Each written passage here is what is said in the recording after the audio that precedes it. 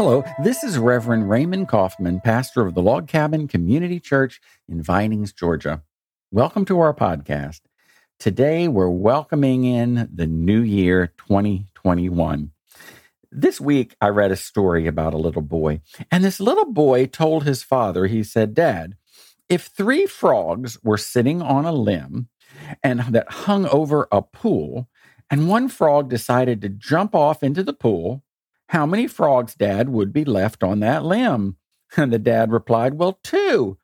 "No," the son replied. "There are 3 frogs, and one decides to jump. So how many are left?" The dad thought for a minute. He scratched his head and he said, "Oh, I get it. If one decides to jump, the others would too. So there's none left."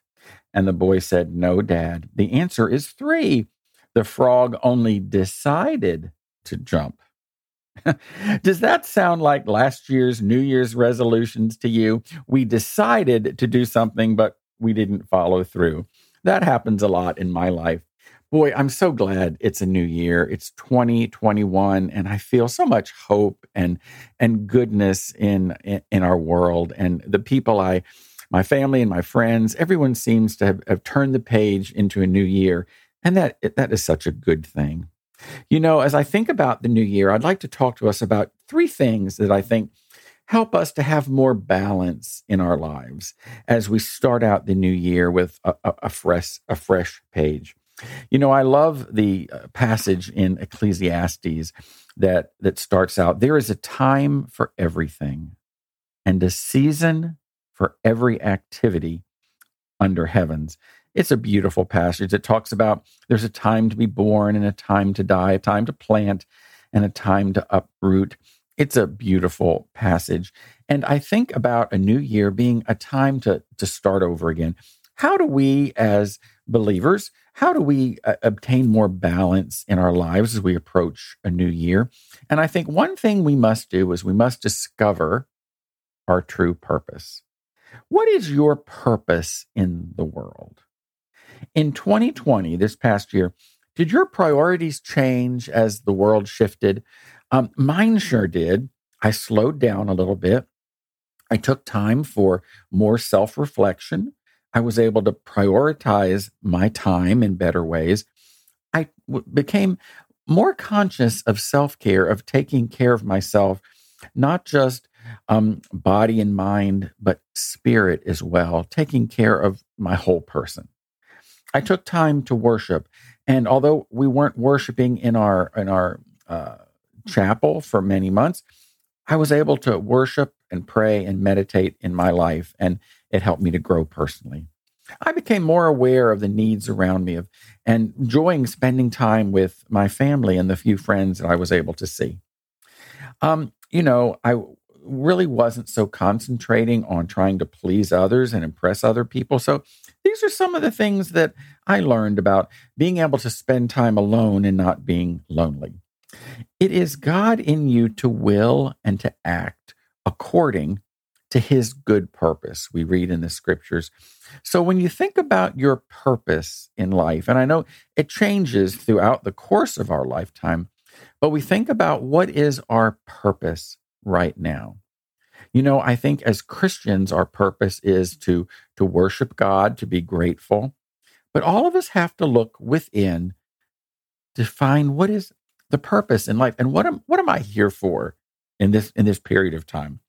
Scripture says, "So whether you eat or drink or whatever you do it all for the glory of God." So when we find our purpose in life, to do it the best we possibly can, and using that purpose to glorify God, to know God and to have an ongoing relationship with him. As we have that close relationship, it enriches our lives. I love the verse that reads like this: "Seek ye first the kingdom of God, and all these things, all these small things shall be added unto you." When we put God first in our lives, all the pieces of life's puzzle seem to come together. Now, the second thing we must do to have balance in our lives in a new year is to really establish our priorities. We have to begin by asking ourselves, what are your strengths? What are your weaknesses? And what are your gifts? What are your God-given gifts? What's your superpower? Someone asked me that recently, and it really made me think, what is your superpower? What can you do better than others? And what are your gifts and what are your limitations? And we look at the gifts that God has given us. I think we have a better understanding of who we are, and it helps us to set our priorities. If you're good at hospitality and making people feel comfortable and at ease in your presence, that's a gift. If you're good at quietly working behind the scenes to accomplish a task, if you're good at finances, if you're good with people, if you're good with strategic planning, whatever your gift might be, to find your gift and be able to use it. It might be just simply a gift of serving. How can I use these gifts to fulfill God's purpose in the world? When I think about our church, I think a variety of people who all are very gifted, and everyone uses their gifts in very subtle ways. Many times I drive up to the church and people are out gardening and working in the yard, and there's people that come during the week that aren't even seen, that are pulling weeds. We have a beautiful, park-like campus. It always looks very nice, but there's people that tend to those grounds and do a beautiful job. There's people that come and clean out closets and do things that aren't very glamorous. And then there's those that use their skills with finances and planning and musical skills and so many different things that it's beautiful when people know their purpose and they know their priorities, they know their gifts, and they utilize them. I think it fulfills your life in a really unique way. So we have to go in the direction of our interests and our gifts. And this is how and why God has created you to use those gifts, and that becomes your priority. The final third thing we must do to have more balance in our life is decide on a plan. Remember the story I talked about, the little boy talking about the frog that decided to jump, but he never did. Well, we have to make a plan, and we can understand our purpose and set our priorities.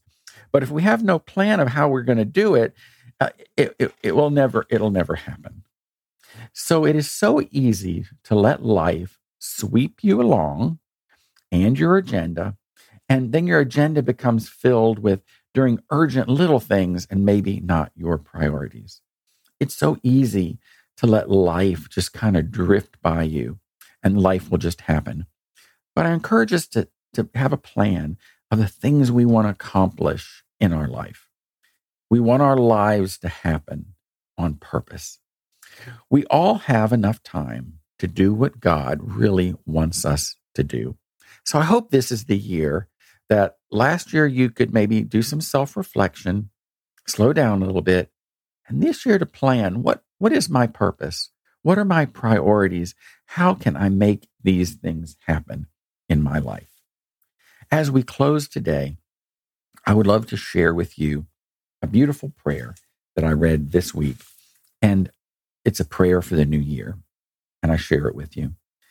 It reads like this: Dear God, give me the courage to begin again, to overlook the difficulties, to overcome the obstacles, and to stay open to the moment as best I can. Help me to be patient enough to know it takes time to start over, and wise enough to ask for help from family and for friends when I need it. And as I look to the future, Lord, may I reflect on the past and remember the lessons it's taught me. And God, may I always look to you for strength and guidance. Amen.